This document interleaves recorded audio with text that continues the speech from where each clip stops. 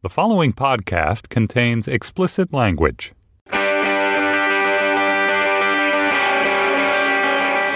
Washington, D.C., this is Lexicon Valley, a podcast about language. I'm Bob Garfield with Mike Vuolo, and today, episode number 52, wherein we talk Tolstoy with journalist and author Masha Gessen. Hey, Mikey. Hey, Bobby. How you doing, buddy? Splendid, thank you. And yourself? I'm great. If you remember, last month we put out a call to our listeners for their word of the year. We ran through some of the major dictionaries' words of the year: vape, culture, exposure, and some listeners suggested their own. So I'm going to read them to you, Bob. We're going to play a little word association.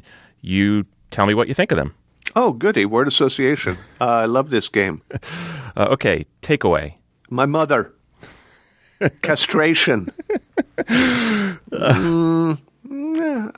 get it. It does seem to pop up more and more these days. It's the name of a radio show at WNYC. It's the name of a 7-year-old radio show co-produced by my very own WNYC.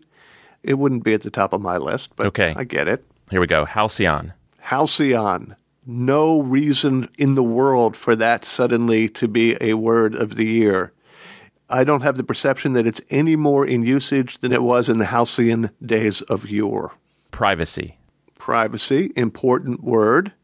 It's kind of a zeitgeist word, both in terms of Edward Snowden and online intrusions of our data. But that was also true in 2013.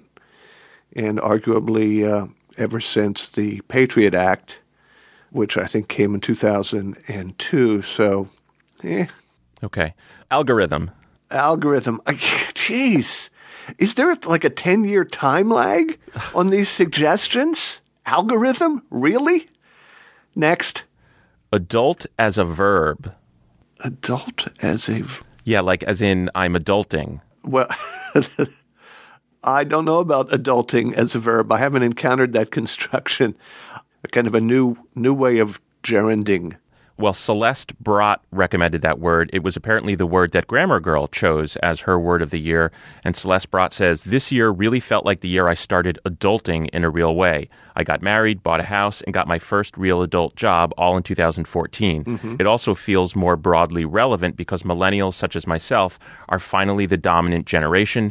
Many of us have reached the age bracket where we're focused on figuring out how to adult." Okay. I'll buy that. I just hadn't encountered it. I do know in our household, when our Shipu starts running around like crazy and behaving like an animal, we say he's dogging, which is something we picked up from my daughter who has some other mixed breed, I don't know, a schmuckadoodle or something like that. Anyway, I have more data on dogging than I do on adulting, but I do get it. Okay, on we go. Ratiocination. Ratiocination. Come on, give me a real word, not a pretend one. It's a word. The ratiocination? Oh, is that the cult following of Rashiasa? It is the process of logical reasoning. Uh-huh. Yeah, well, hold on. Let's just establish that I just made an unbelievably hilarious joke. Can we just acknowledge that first? All of your jokes are unbelievably hilarious. I'm laughing on the right? inside. LGTM, the acronym LGTM. LGTM? Yes. Are you familiar with that? Lesbian, gay, trans, bisexual? No, apparently it stands for looks good to me, and software engineers who code, I guess, are familiar with that acronym because it stands in for a kind of stamp of approval. SGTM. Doxing. Excellent. Again, it did not really materialize in 2014, but it did very much emerge and become more of a zeitgeist thing. This is the practice of locating private information about people whom you want to harass and spreading it around the internet, sometimes with just catastrophic results. So, that's kind of a good one. Okay, you like it. Okay, I'll read a couple of emails now. Craig Sweat, you just said the word zeitgeist, Bob. Craig Sweat said, "I have no choice but to conclude that zeitgeist should be the word of the year based on the fact that you said it 50 fucking times on the podcast." Well, He's probably right, although I think the number is not right. But I take his point, except we are discussing words of the year, which are by definition, at least by some, measures of the zeitgeist. So excuse us, Craig, for calling a thing by its name. We'll never let it happen again. So I think we have a winner. You like doxing the best of the ones we read. That was suggested by Nick Picard. So yeah, I like doxing too. I think it really came into its own last year, as they say. Mm-hmm. I'm very comfortable with that. Okay, so this week's episode, a little more highbrow than our usual fare. I first read Tolstoy, Bob, when I was in college. I never really read Russian literature prior to that. And it was a bit of an eye-opener for me. I grew up, as did you, under the specter of the Cold War and kind of had it in my head that Russians were cold, demonic automatons bent on destroying the world, or at the very least, dominating it. When I got to college and took this class on Russian literature, it was sort of my first realization, naively, that Russians were as adept and nuanced at observing the human condition as Europeans and Americans and the rest of the world. Well, that, I think, tells us a lot more about college-age Mike Volo than it tells us about Russian literature. Yeah, I was pretty sheltered, You could have been so utterly brainwashed to imagine that Russian literature was bereft of, soul.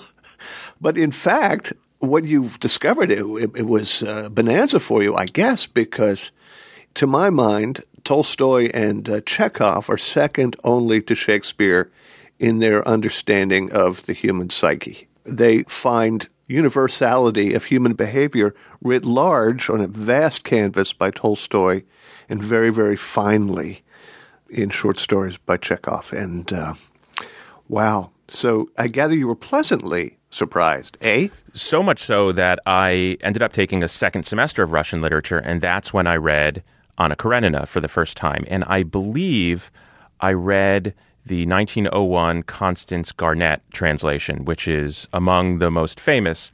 It has since been translated into English almost a dozen times, including two brand new translations that just came out a couple of months ago. One by a translator and author named Rosamund Bartlett, the other by Marion Schwartz, who is American and has translated many, many Russian works into English.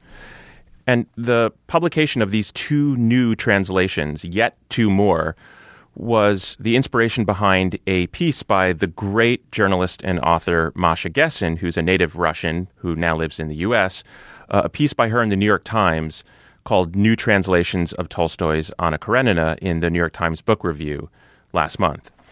And I wanted to talk to Gessen about Tolstoy, about Anna Karenina in particular, and about translation more generally. Yeah, and a subject kind of near and dear to my heart because my wife spent the early part of her career as a literary translator. This may come up in our conversation. And secondly, because of the thousands and thousands of pages of Russian literature that I've read, because I, like you, was a college student who just found this immense bounty and dug into it, all in translation. And I've often wondered, whether I've ever read Tolstoy or Gogol or Lermontov or, Pushkin, or whether I've read something else. Yeah, I think that's a perfectly appropriate thing to wonder. Woody Allen has this joke. He was talking about how speed reading, this was back from the 70s, he was talking about how speed reading was all the rage. He says he took the course and sure enough, he read War and Peace in 20 minutes. Brief pause. He says, it was about Russia. All right, well, let's bring in Masha Gessen. We're not going to talk to her about War and Peace. That's a separate show. Hey, Masha, it is a pleasure to talk to you. Welcome to the show. It's great to be here. So I want to start very narrow with a particular scene that you highlight in your New York Times piece that occurs very late in the novel. Anna and Vronsky are arguing, and, well, spoiler alert, this will be their very last argument because not long after, Anna commits suicide, and she, of course, never sees Vronsky again. But they're arguing because they're supposed to leave Moscow for the country, and Anna wants to leave on Monday. Vronsky wants to leave later so that he could visit his mother. They argue about his mother. Anna would prefer that he didn't visit her at all because there's a young princess staying there. They argue about just how important it is that Anna's divorce to her estranged husband come to pass. Anna says she doesn't care. Vronsky thinks it'll bring closure. And depending on which translation you read, he says that her irritability stems from the indeterminacy or indefiniteness or uncertainty of her situation. And anyway, he says it'll be better for her future children. They argue about that since Anna doesn't want children. And at the root of all of this toxicity is Anna's jealousy and her belief that Vronsky is no longer in love with her. At one point during this day-long argument, it literally goes on for the entire day, she turns away to drink from her coffee cup. And I'll quote from the famous 1901 Constance Garnett translation. She lifted her cup with her little finger held apart and put it to her lips. After drinking a few sips, she glanced at him, and by his expression, she saw clearly that he was repelled by her hand and her gesture and the sound made by her lips.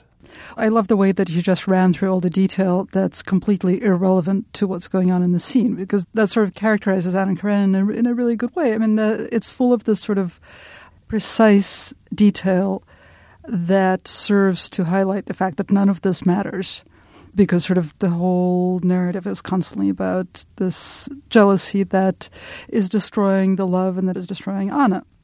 So I focused on a couple of word choices that the translators have made in the scene. One of them is repelled, repulsed, disgusted, and offended, which are the four different choices that four different translators have made for what Anna saw in Vronsky. When she looked at him and she saw what every woman fears, every person fears seeing, which is a person that they love and who they believe has stopped loving them, being physically turned off by the sight of them. That's what she thinks she sees. Tolstoy seems to indicate that's not exactly what's going on, but she's convinced that Vronsky has stopped loving her. The other thing that I think is really important in the scene is what's happening with her lips and the sound that she makes with her lips, or the sound that her lips make. Whether she's slurping or going... Right.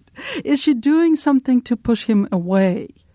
Is she at all in control? And you argue that Tolstoy's Russian is very clear about this, that she is making the sound with her lips. It's not her lips are making the sound as though it's involuntary. Yet it's been translated many times as just that. Absolutely. I mean, I think that there are two places where Tolstoy places sort of intentionality on her. He says she's making the sound with her lips and she is pushing Vronsky away. And so, I think that the choice of whether Vronsky feels repelled, repulsed, disgusted, or being offended is actually very important, because only the word repel actually indicates that maybe Anna has some control over it. And also, there is the Russian word, which I think is Ruka. Ruka, right, which is the word that can either mean hand or arm in Russian, and just about every translator has chosen to translate it into English as hand, but you disagree with that. My guess is that he's painting this sort of triangular picture, and that the finger is one element in the picture. She sticks her finger away from the coffee cup. This is important. This is sort of this gesture that is very symbolic of the petite bourgeoisie. And it's another thing that is clearly annoying Vronsky, or she thinks is annoying Vronsky. He notices that gesture. He notices the slurping or whatever sound she's making. And then the arm. So I think the arm is the third element.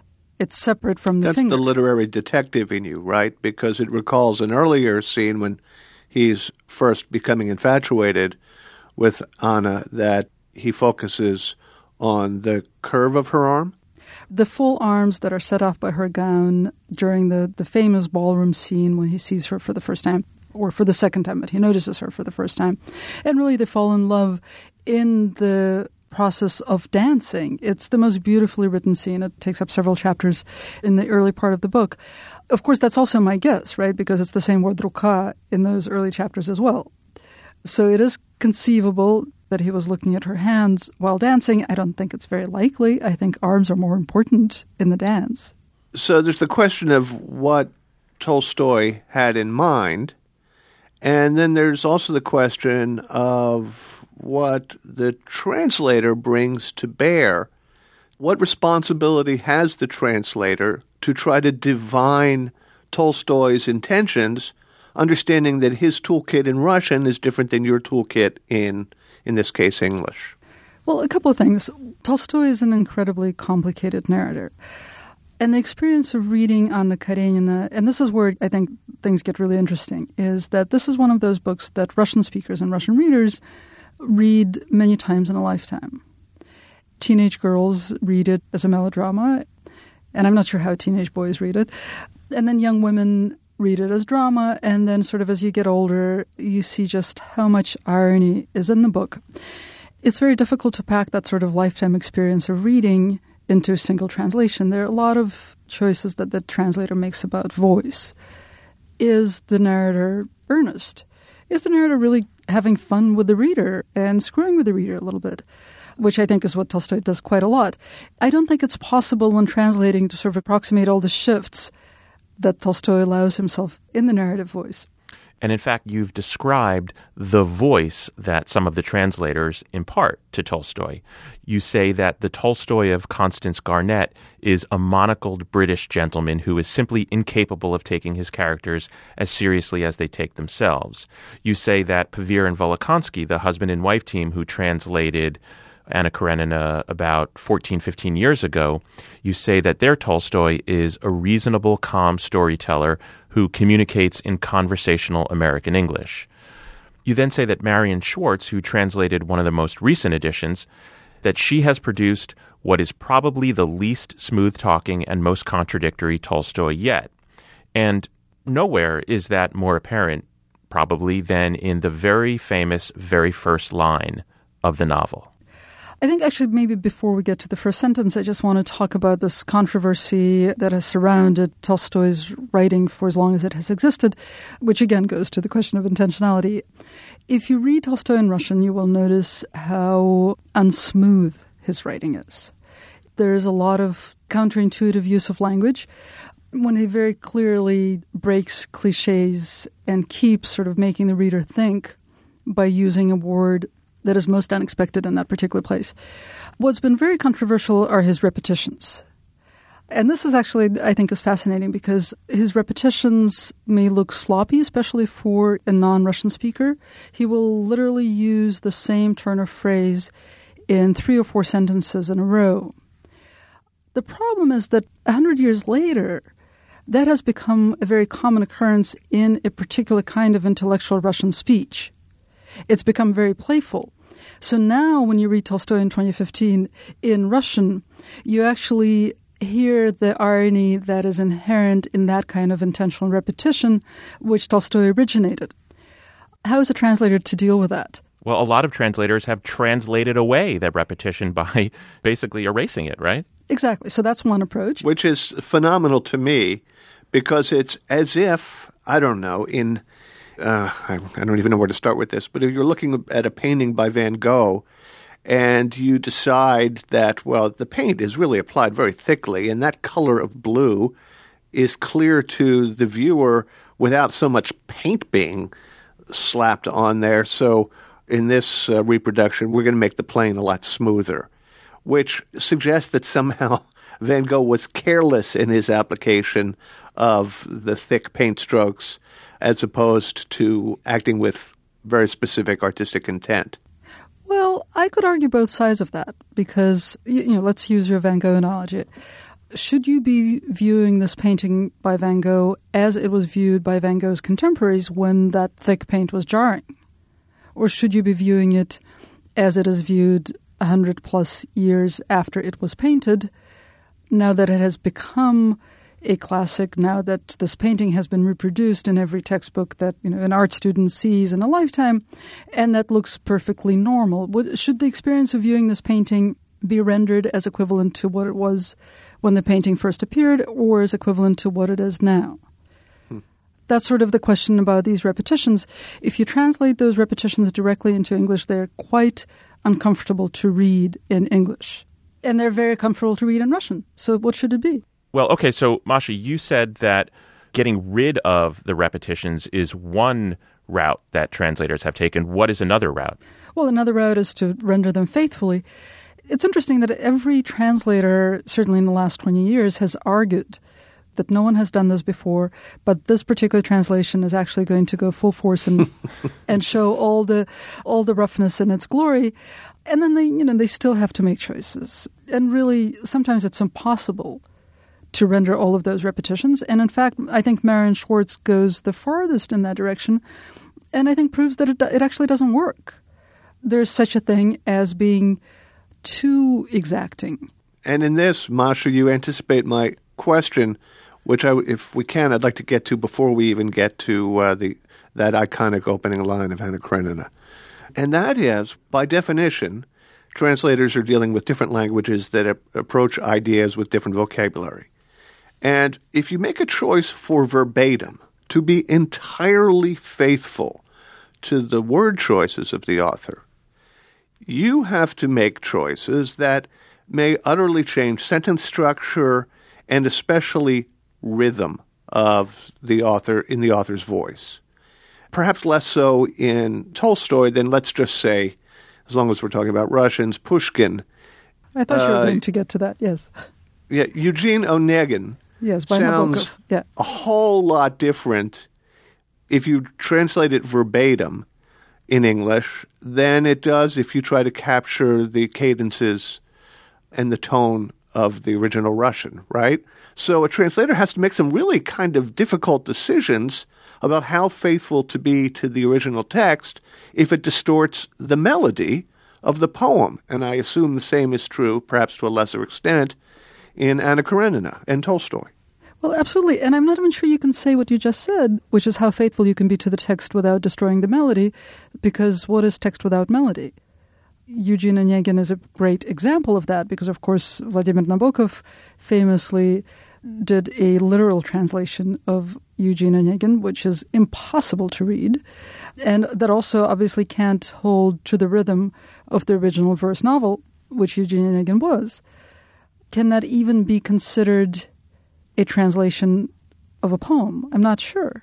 Considering that and considering what you said about the different ways, different demographics, and different generations of readers process an author's words, I don't know how any other way to put this. What the fuck is a translator supposed to do? What's her first responsibility? Well, translators have been debating that for as long as translation has existed. There are different schools of thought, and one is quite simply that the experience of reading a translation should as closely approximate the experience of reading the book in the original languages as possible. That doesn't answer a lot of questions, actually, but at least it sets a conceivable goal. There's another school of thought, which is that no, actually, it shouldn't read as though it had been written in the language in which you're reading it. It should read foreign. There are technical terms for this. There's formal equivalency is the second school of thought, and dynamic equivalency is the first school of thought. When I read something that was translated in the formal equivalency school of translation, I feel like it's sort of like the experience of watching Hollywood actors speak with Russian accents in Hollywood movies. Have you seen John Malkovich in Rounders? It's an experience, I must say. I haven't actually, but I can imagine. But yeah, it doesn't sound Russian, but it does convey a kind of flavor that the argument can be made. I think it also depends on the author. I mean, I wrote recently about some translations of Sergei Dovlatov's work for the New York Review of Books. And the conclusion I came to when I sort of binge-read all the translations of Dovlatov that had been done is that for Dovlatov, dynamic equivalence doesn't work. His humor falls flat. It cannot be rendered into idiomatic English without losing what makes him special and funny. He needs to have a Russian accent in order to work in English. I don't think that that's necessarily true of Tolstoy. I agree. Yeah, and I don't think that's necessarily true of, say, somebody like Haruki Murakami, whose books I've read translated into English, and I very much want those to be as well in idiomatic English, although I can't necessarily put my finger on when and why I would want a particular author accented and when I would want them exclusively in idiomatic English. But let's get... Hey, Mike, I read Wind Up Bird Chronicle in Japanese, and it's just a vastly better literary experience. Well, let's finally get to that. You think it's time to get to the first line? To that first line, which it has been translated, everybody will remember, as all happy families are alike. Each unhappy family is unhappy in its own way. Either exactly that or more or less that.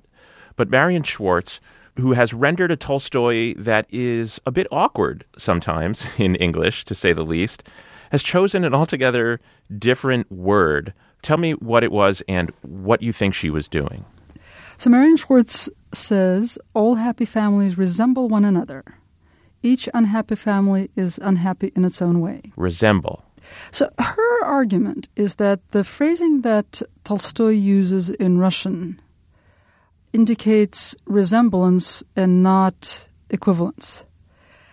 Frankly, I sort of failed to grasp her argument because, first of all, the word that she suggests Tolstoy could have used in Russian, which is одинаковый, which is same, just wouldn't work in that phrase. It wouldn't be intuitive there. In fact, he's not breaking cliche in that particular sentence. Mm-hmm. And also, I don't understand her beef with alike, because alike also doesn't really connote sameness. It actually connotes resemblance. Similarity. Of a kind. So it's a very odd thing because the points she makes about Tolstoy, I think, are quite insightful in her translator's note. Some of the choices that she's made in the translation really puzzle me, and this is one of them. Well, the opening sentence could be interpreted in one of at least two, maybe more ways, right? The most straightforward way is that happy families are boring because they're all the same, and unhappy families are more interesting because there's a very specific way in which unhappy families are unhappy that differentiates them from all other unhappy families. But yet, as the novel unfolds, you find quite the opposite, that there's only one happy family in Anna Karenina, and there are some very surprising ways in which that family develops. Meanwhile, all of the unhappy families are, in fact, unhappy because of unfaithfulness, because of jealousy, because of a lot of the things that tear families apart. Exactly. So the question is really, how much is Tolstoy toying with us in that first line? And I should say there's no consensus in this at all. When I was discussing this with my Russian literary critic friends, one of them, for example, argued that the line actually means that this is sort of the ideal. The ideal would be that every happy family is of a kind. That's the way it should be. Or it can be like an essay question. All happy families are alike. Each unhappy family is unhappy in its own way. Discuss. And then he sets about exploring the hypothesis, and lo and behold, nope, it's the opposite. Exactly. 600 pages later, we find out that, yes, jealousy and unfaithfulness and loss of trust work in exactly the same way every time. The other question is the one happy family in the novel really happy? That's another sort of set of translator's choices that I ended up focusing on. It has to do with the family that Konstantin Levin and Kitty form. These are the two characters who come together in the course of the novel. Levin is in love with Kitty from the beginning, but Kitty was in love with Vronsky. Then Vronsky dumped her for Anna. Then Kitty came around. They got married. Levin is unreasonably happy. And then Kitty gets pregnant. Kitty has a baby. And it's at that moment that we start to see some cracks in what we think might be eternal happiness for them, is when she has the baby. Right. So the question is, what does Levin feel when he sees the baby? Different translators have rendered Tolstoy's word differently. Some have said that he feels disgust. Some have said, I think, that he feels distaste. There's one translation that uses the word squeamishness, I believe, right? Right, which I think is brilliant. That's the Piver and Volokhonsky translation, the 2000 translation. And I think it's the only word that sort of leaves Levin the opportunity for redemption. He feels scared for this little tiny creature. He feels so much compassion. He sees how vulnerable this creature is. That's not disgust. That's not, being repelled. That's something entirely different. And that's something that leaves that family the option of continuing to be happy. Masha, you misspoke earlier and then corrected yourself when you said that it was at the ball that Vronsky first saw Anna. That, of course, isn't true. He first saw her earlier at the train station. He notices her, and as she passes him, they both turn around to look at each other. And Tolstoy tells us, in that brief glance, Vronsky had time to notice the suppressed animation which sparkled in her face and flitted between her shining eyes and the barely perceptible smile curving her rosy lips. It was as if an abundance of something so overflowed her being that it expressed itself independently of her will, now in the radiance of her glance, now in her smile. She had deliberately extinguished the light in her eyes, but it shone against her will in her barely perceptible smile. Whose translation were you reading just now? I was just reading from Rosamund Bartlett's translation, which is one of the more recent translations that just came out in November. Right. I love the word, well, I actually don't like the word extinguished that Rosamund Bartlett uses, because the word Tolstoy uses is выключить, which is the Russian word for turning off. Like a light switch. Yes, exactly. It's a word that you can't use with a candle. It's a very specifically modern word, right? This is an early 20th century novel. And he says that she turned off the light in her eyes. It's very technical. It's not at all sort of moody and romantic. And I think that reflexive use of more old-fashioned language is something that can trip up a translator when dealing with Tolstoy. Well, Marion Schwartz uses the same word, extinguished. Right. And Constance Garnett, her 1901 translation, she uses shrouded her eyes. Right. Of course she does, yes. Well, I think they're all wrong. We were talking about the translator's responsibility, a conversation I've had a number of times over the years with my wife, who earlier in her career was a literary translator. If you're in the Balkans, if you speak Serbian or Croatian or languages of ex-Yugoslavia, and you've read, let's say, Gabriel Garcia Marquez, you've read her translations. So 100 Years of Solitude in Serbian, you're reading her.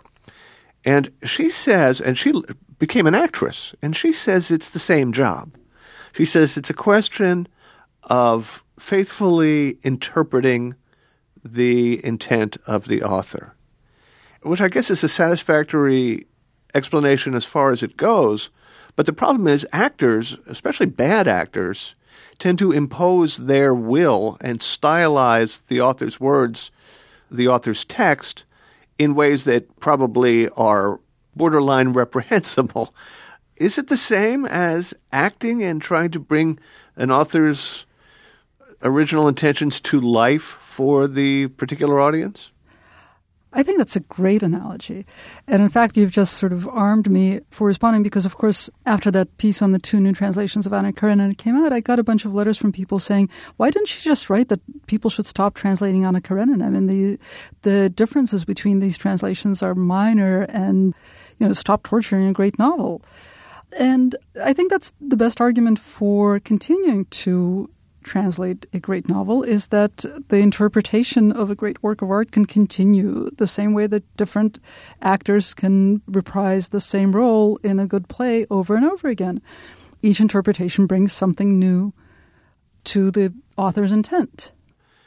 I think I'd be remiss, Masha, if I didn't take the opportunity to play the Philistine's advocate and ask you, in the context of a brilliant novel, a historically important novel, a genuine masterpiece, whether it isn't just straining at gnats, whether Vronsky was looking at Anna's finger or her arm, whether she was pssing or whatever, and exactly whether families resemble one another or they are similar or alike, and maybe most especially whether disgust, repulsion, and being repelled aren't interchangeable at all. Like, in the overall scheme of things, does it matter? I mean, it makes no difference, except that what is language but a collection of words used with some sort of intent and to an effect. And somehow I think that the experience of reading a translation that makes better choices, more accurate choices, maybe more intuitive choices, about whether it's a hand or an arm or repulsed or repelled is more pleasurable and more profound, which has actually nothing to do with whether it's more faithful to the original. Masha, thank you so much. Thank you. Yes, Masha, thank you. The fabulous Masha Gessen is a journalist and author of The Man Without a Face, a biography of President Vladimir Putin, and she is currently working on a book about the Tsarnaev brothers, the two brothers behind the Boston Marathon bombings. The fabulous Masha Gessen? I love Masha Gessen. I love her. I do too, but Harvey Fierstein is fabulous. I'm not sure.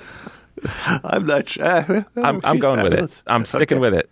I'm comfortable with that too. She was a wonderful, wonderful guest. Yeah, although she does make me sad that I will never read Anna Karenina in the original Russian. Well, I'll put that on the list of things that you regret, Mike. I just have to go. I got to run to Staples and get more paper.